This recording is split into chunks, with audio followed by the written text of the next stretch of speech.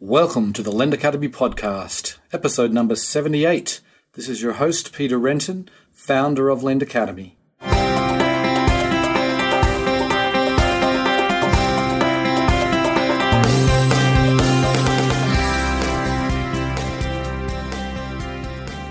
Today on the show, I'm delighted to welcome Stephen Dash. He is the CEO and founder of Credible.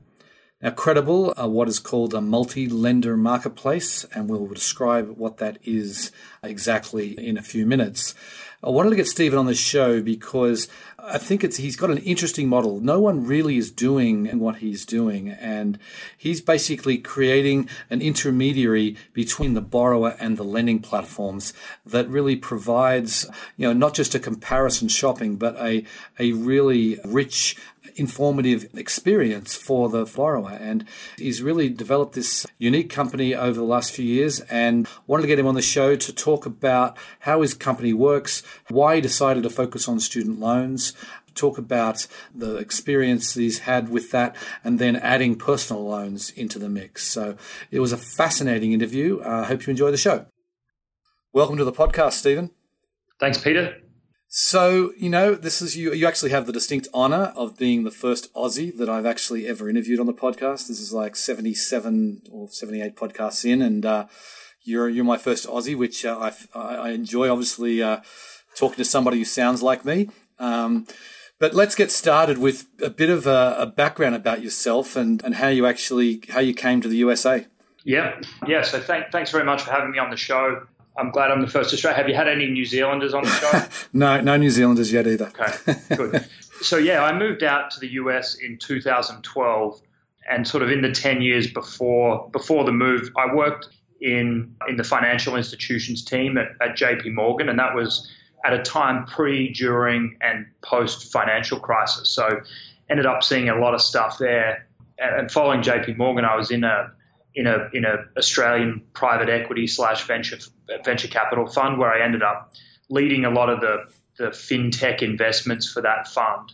So that's sort of those two experiences kind of gave me pretty interesting exposure to both sides of the market out in Australia. And really the catalyst for me finding my way to the US was I saw an opportunity, sort of like a tectonic shift is how I describe it, in the US consumer financial services market, which ultimately led me to the student loan category. But if I sort of reflect on the themes that were playing out at the time, it was sort of the big one was, in a comparable sense, the immaturity of the intermediated, consumer finance market in the US when I compare that to my experiences at JP Morgan in Australia, the Australian market more generally, but then other developed countries like the UK and Canada and New Zealand, South Africa, where those like similar countries to the US had these much more developed, much more mature, intermediated marketplaces. And I think the best example is, in Australia, 50 to 55%, historically anyway, of mortgages are originated through these, independent sort of consumer-friendly intermediaries and not necessarily through the ultimate product provider. So that model was really interesting to me and really kicked off my interest in the US space. And then, of course, the rise of the alternate lenders in the US at the time through the P2P platforms was sort of the other side, which I said, well, there's going to be more competition coming into this market. This sort of concept of fintech is really happening. The US is a market that's 25 times bigger than Australia. And so I took the plunge and moved over in 2012. So then did you move over with the express idea of starting up or focusing on student loans first? I mean, was that the biggest problem that you felt like there was to tackle? So the first stage was identifying that there was an opportunity in the consumer finance category. The second stage was, which specific category would I go after? And so really it was a pretty simple filtering process where I said, where are people getting ripped off the most? What's the most confusing area? If I think about why these other models in other countries were successful, it's taking something that's really confusing, that's not traditionally consumer friendly, and sort of looking at that. So what popped out to me was the student loan category. And then the icing on the cake was the fact that if you think about how valuable acquiring a customer in this sort of first major financial decision, how valuable that is, that was sort of the icing on the cake. And that's why we, in the early days focused really on that market. And of course, it developed a lot since 2012. When Credible was founded, there was really only one or two lenders that were even thinking about this refi space. And so it was kind of early, and there were a lot of people saying that's not a great category to go into because of all the headlines you read about student loans. But I saw it as like the perfect entry point because it was so confusing, and there was so much misinformation around the student loan category. Right. And clearly, it's when you go to your website, you present your with the website visitor. Student loan refinancing is the core piece. So, just for the listeners who don't know about you, can you explain exactly what Credible does? What are you trying to solve here? Yeah.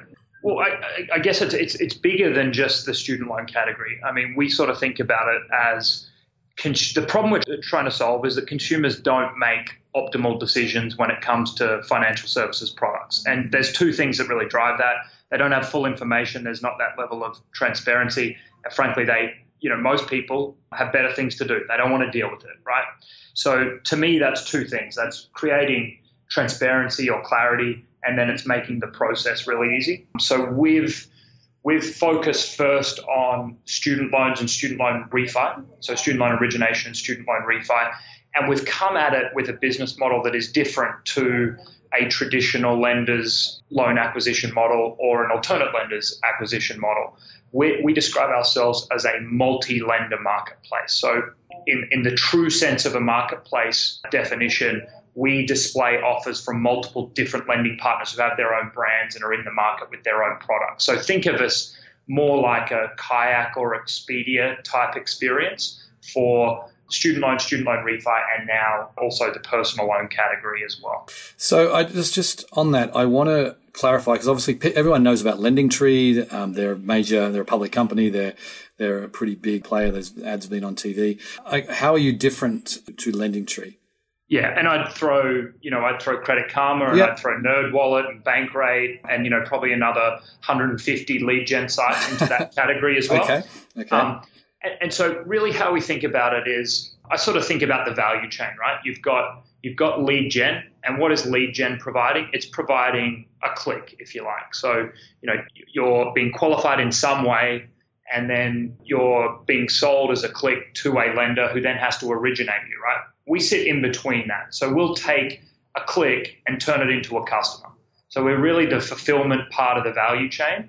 And of course, we have our own consumer-facing brand as well. But that's where we sit in the value chain. Now, what that means for a customer, and sort of one of the key product elements that I want to talk about quickly, which really differentiates us, is our product that we call Lender Express that we launched about 12 months ago.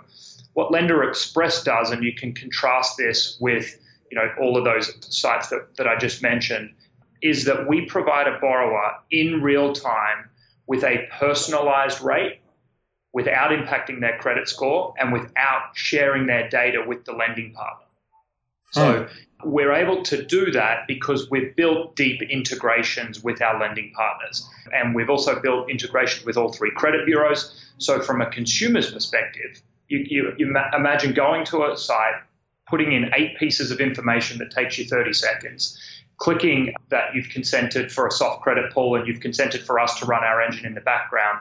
And we do that and display in real time personalized offers of credit from multiple different lenders for multiple different products. So the comparison I like to draw is, if you think about a lead gen site in the travel industry, it would be, the comparison here would be like going onto a site and looking for a ticket from SFO to JFK and someone coming back and saying, hey, you can fly there for between $200 and $600. It's not a personalized experience, right? Right. Whereas what we're doing is we're saying, hey, it's going to cost you $300 and you're going to leave at this time and arrive at this time. It's a personalized experience, which is really hard to do in this category compared to the travel industry, right? Because it's obviously based on someone's credit profile. Sure. So, which I want to dig into that for a little bit. Can we just talk about your actual application process and what's going on there? Because it sounds like you you've got deep integrations, you said, with your lending partners, you really must have their underwriting model. Basically, if you're going to provide a price that you're providing a price, then you're going to pass on. And obviously, the consumer's going to want to get that price when it's passed on to one of your lending partners. So tell us exactly how it works and how you've done this integration. Yeah, so it really depends on the lending partner in terms of exactly how we do integrate with them. In some cases, yes, we house a replica of their pre-qualification model on our system. And that is not something that lenders want to give away lightly, right? I can imagine. Yes, that's a hard sell to get that. Right. And there's benefits to doing it, of course. The experience for the consumer is much better. Our pull-through rates are market leading. We're a trusted partner of, we've been working with these guys for 3-4 years, and we've demonstrated that we can really as our own channel, drive a ton of volume to our partners. So it takes a level of trust, which, is a big part of what we do on both sides of the market, to be able to deliver such an awesome product to the customers out there. So some of the integrations are like that. Some of the integrations are APIs where we have, very specific requirements on both sides to ensure that this experience is maintained, where a borrower doesn't come to our site and then get phone calls from 15 different lenders. We don't think that's a good experience. And so we've really tried to develop a product that puts the consumer at the center and builds, this technology solution around that consumer. Right. It's not something that others have replicated. It was not an easy thing to do, and it's a function of, adding a lot of value for our lending partners, but also our lending partners being aligned with us in terms of what the right customer experience is. And I think we're seeing with a lot of the forward-thinking lenders that they understand that this is where the world is going. It's going to a place where consumers can easily access this type of information. And, you look at the UK, they've got open APIs for, mandated open APIs for switching checking account, the equivalent of a checking account, right? Yep. So the world is going that way, and it's the forward-thinking lenders who are partnering with us and, really investing early on in this sort of evolution that are really starting to receive dividends. Yeah, so I imagine with the wealth of data that you have, you're going to have a very high approval rate once you actually send it off to the lender. I imagine, I don't know whether you're allowed to whether you can share, but I imagine the approval rates are so much higher than it would be with one of the other just lead gen sites. Yeah, I can't share the specifics, but we're talking, you're pretty much going to get the rate that we display as a pre-qual offer, unless there's some additional information that a lender requires that that is sort of different to what you had already disclosed. So yeah, we have, really, really high approval rates. We have really, really high pull-through rates. And if you take a like-for-like kind of new user to closed loan compared to some of the lead gen sites that exist, because we're spending so much effort, time, and we're really helping a borrower minimize friction in that experience, we're a multiple of conversion that a typical lead gen site would achieve if they were to partner directly with various different lenders, because it's just a totally different experience. Yeah, sure. So I just want to talk about the student loan refinancing for a bit, because it sounds like it's still a big part of your business. Like, how does it work? Do you work with undergraduates? Do you work with graduates? Like, how does it work? Yeah, so one of the, I guess, key advantages of our business model, because we work with so many diverse sources of capital, so many diverse lenders, from traditional banks to regional banks and community banks to some of the alternate lenders. We have by definition really the broadest underwriting set in the market, because we're basically we're taking the best of all of these different lenders who are going after different segments. So what that means is that we offer products to undergrads, to grads, to parents on the refi side. So if you have a Parent Plus loan, or if you're a co-signer of a student loan, you're able to get offers through our platform. And recently we were actually featured on NBC Nightly News, where one of our borrowers was a mother of a student who had recently graduated. She refinanced $50,000 in Parent Plus loans that she took out for her daughter, and reduced her interest rate from 7 or 8% to I think it was 4.5% saving, $10,000 or $12,000 over the life of the loan. So it's a very broad set. Technically, our product goes down to a 620 credit score if a borrower has a cosigner on the refi side, and we offer 5, 7, 10, 12, 15, 20-year products, both fixed and variable. $5,000 to $500,000 loans on the refi side. Yeah, so it's really broad. On the in-school side, similar. We have a 5, 8, 10, 12, 15, 20-year product, $1,000 to $170,000, and that's for a medical student on the in-school side.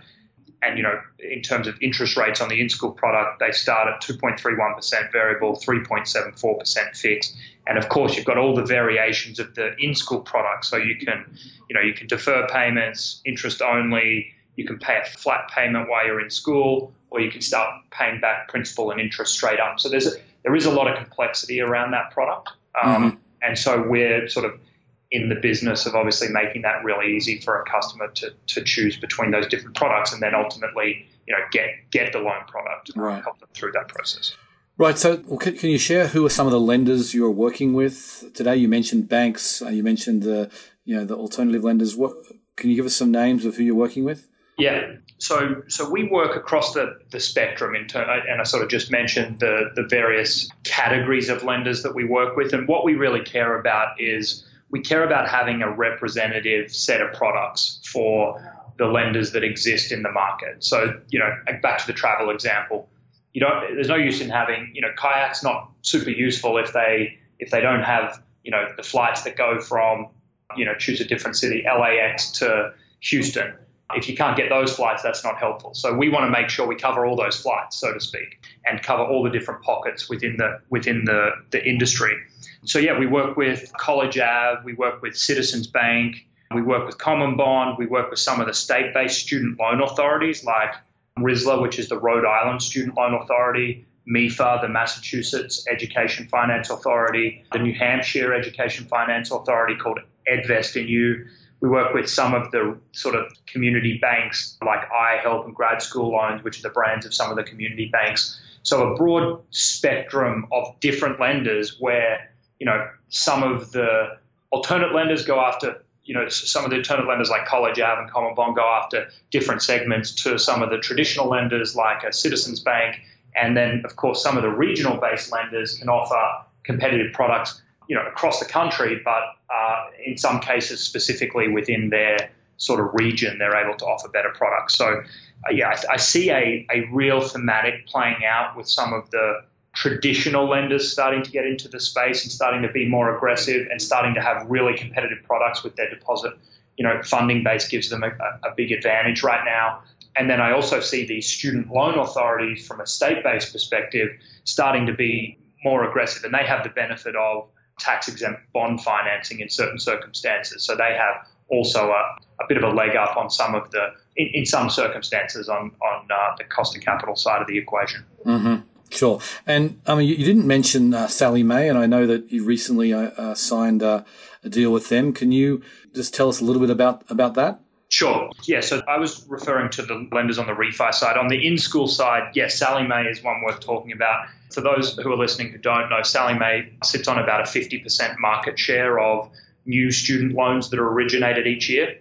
And so that's, around $10 billion, roughly speaking, of new private student loans are originated each year. And, typically private student loans are used to fund the gap between what a student can take out with federal loans and what the cost of tuition is. And so, it's about 10% of new student loans that are originated each year fall in this private student loan category. And as I say, Sallie Mae sits on 50% of the market. So, yeah, we signed a partnership with Sallie Mae in summer this year. And the in-school business is an interesting one because it's very seasonal. You have 80% of originations happen between June and really the end of September. And then there's sort of what they call a mini peak season in around the holiday time. So, yeah, we partner with Sallie Mae. It's obviously significant to have, such a major lender in the category on the platform. And the way these partnerships typically work when we onboard a new partner is there's a big hurdle to get over to start with in terms of, hey, do we want to be on this platform? And then the second hurdle is, getting the lender integrated, and there's various levels of integration in terms of having those offers displayed on the platform for the borrower. Yeah, and so I'm curious about how it works once the loan has once the borrower has been passed on, whether it's Common Bond or Citizens or what have you. I mean, they own the customer, right? I mean, where do you end and they begin, or do you guys both co-own the customer? Yeah, so I have a perspective on this, and I'm sure not all people will agree with this perspective, but my perspective on customer ownership is that the whole concept of customer ownership is changing. I think Silicon Valley, in terms of investments that are being made and focus on customer ownership, I think, and just my opinion, that some people place too much emphasis on this concept of customer ownership, and the reality, I think, is that cross-selling, because obviously customer ownership, people think equals more cross-sell, equals lifetime value, equals I can pay more for customers. Yeah. And I sort of think the reality of it is that the cross-selling financial services products is really, really difficult. And you can look at every Bain Consulting or McKinsey report out there that talks about USAA doing a really good job of it. We're not talking massive numbers there, right? So cross-sell as a general concept, I think, is really, really hard.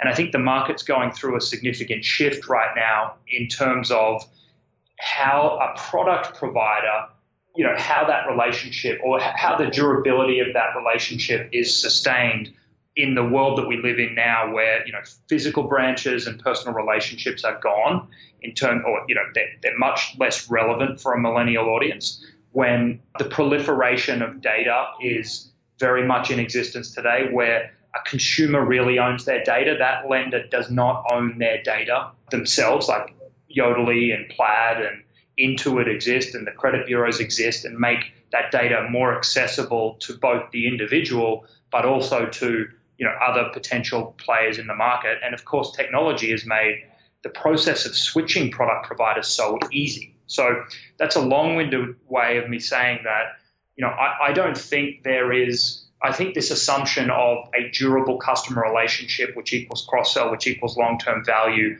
for a product provider, is necessarily still there. So, and the short answer to your question is, I think we both own the customer. Right.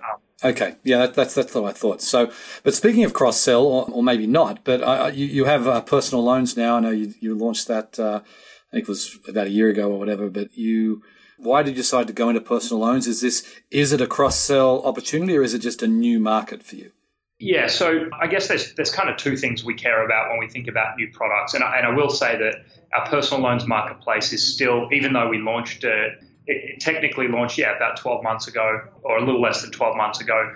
Obviously, there have been some challenges in 2016 with some of the personal loan lenders in the market as far as, access to capital, etc. So we made a decision earlier in the year to really just focus on the student loan business for 2016. So personal loans is still like a really small part of our business. I expect over the course of the next sort of 6 to 12 months that will change. But to step back into why we got into the category, yes. So my thesis on the idea of customer ownership changing and shifting sort of lands, and this is maybe a little self-serving, but lands, in my view, at you're more likely as a millennial to have a relationship with a non-product provider who can help you make decisions. And again, going back to the travel industry, look at the rise of Priceline that has a market cap that's the sum of Delta and United right. and American Airlines and JetBlue, because they've managed to build this customer relationship, the durability of that relationship. And that exists in pretty much every other country in the world except the US right now. And I think that is changing. That intermediary, that non-product provider is starting to, really play a powerful role in the sort of customer relationship side of things. So we do think we have, in theory at least, a better opportunity for cross-sell because we're not a product provider. We're not trying to sell our own products. So, yeah, people will certainly disagree with me, but that's how we sort of think about it. And when I think about personal loans, it's both a new acquisition channel. So if we acquire someone through that platform, we have an opportunity to potentially cross-sell a student loan or a student loan refi. But it's also a supplement to our existing audience of, roughly 350,000 users who created profiles on our platform where, most of them have credit cards. Most of them will make a major purchase at some point in the next couple of years. There's an opportunity there for offering that product again from multiple lenders to those individuals. Okay, so I get the whole thing around the pullback in personal loan lending. I mean, I think 2016 will be the first year that as an industry, consumer loans originated online, will probably be less than in 2015, at least at the major platforms anyway. So, but is this, I mean, do you see yourself then as sort of the kind of, you are the intermediary that you'll do personal loans, you'll do car loans, you'll do credit cards, home loans. Is that sort of what you're thinking? Well, I think there's a couple of different ways to think about this, but when I think about who is our customer, the majority of our customers are millennials in the true sense, where they're 18 to 35 years of age, right? And they're either students or they're young professionals. So I think the more likely categories are the products that those individuals would want. So yeah, you can think credit cards, personal loans, potentially auto loans, insurance products, renters insurance, auto insurance, the types of products that these individuals would look at. I think over time, mortgages and wealth management and those kinds of products become more interesting, but right now probably less of a focus for us. I think about where do we sit in the value chain as being really important in this discussion. So we've partnered with over 100 organizations, be it professional groups, alumni associations, lead gen sites, where we're powering that click to close experience. So once someone's become a lead or is within a membership base of one of these organizations, taking them through to the closed loan or close to the closed loan part of that equation is where we really are focused. So we're really focused on being that intelligence layer that sits in between and powers some of these lead gen sites and powers some of these other organizations' offerings. And so, yeah, I think we're really focused on that conversion element, which, a lot of the lead gen guys are not focused on. Mm-hmm. And it's not a straightforward process at all. It's sort of a different core competency. But yeah, that's how I see it playing out. And I do see us offering other products over time, really based on what our customer base is demanding or needs. Interesting. So then who do you see as your main competitors? Because I don't see anyone doing quite what you're doing. So who are they? Yeah, that's right. As far as from a product perspective, no one's doing exactly what we're doing. You've got the lead gen category where, we will compete with both the lead gen category and lenders, right? Both sides of the marketplace will compete on keywords and SEO rankings and search rankings, and we'll compete in that world. Our competitors, when it comes to like social acquisition channels, we're competing with any brand, right, that's trying to target this highly valuable millennial audience. Mm-hmm. When I think about advertising on social networks, on Facebook. And then we've got our proprietary channel where we've partnered, in most cases exclusively with these associations and loyalty pro. So we power the student loan platform for United Airlines Mileage Plus exclusively. So we have this exclusive channel as well where we're acquiring customers through our network of partners. So no one's doing exactly what we're doing, but we do compete with, really anyone who's in the student loan category who's going after the same customer. You are competing, but we live in a world where, that sort of open marketplace and open competition for customers is inevitable as these intermediated markets mature. Right. Well, we're just about out of time, but before you go, you mentioned many different plays you can take your business. I mean, as you look to 2017, what's going to be your focus for the next 12 months? I think even beyond the next 12 months, I think we're always going to focus on the customer experience. So anything we can do to make it easier to get someone from a click to a closed loan. So, providing tools and resources and data-driven insights, because we obviously sit in a unique spot where we have kind of access to both sides of the market, and we can be really helpful to people in terms of this kind of intelligence engine and creating this seamless experience around these decisions. I think you can expect a handful of new large partnerships, most likely in the lead gen space, where we're basically providing the conversion component to their borrower's experience. So I think you can expect a couple of those, and I think we will look at new product verticals. We're thinking about the right way to do some of these other product verticals and which is the right category to get into next. We haven't made any firm decisions, but I would expect that we will start to think about other categories. And we'll keep growing. So, we have plans to grow the team by at least 50% over the course of 2017, probably a little more than that. So we're really bullish on where we sit in the market, growth we've experienced over the last 12 months, and where our real opportunities are to make a really meaningful difference in the way consumers think about and make decisions and transact when it comes to consumer financial services products. Well, that's fascinating. I really I'll have to leave it there, but I wish you the best of luck, and thanks for coming on the show, Stephen. Thanks, Peter. Thanks for having me. Okay, see ya. Bye-bye. So the thing that struck me most in this interview was this whole idea of using lending as a starting point. Now, we've seen it with SoFi, we've seen it with other companies as well, where you basically start off with one vertical. I mean, SoFi is going into wealth management, they're going into insurance.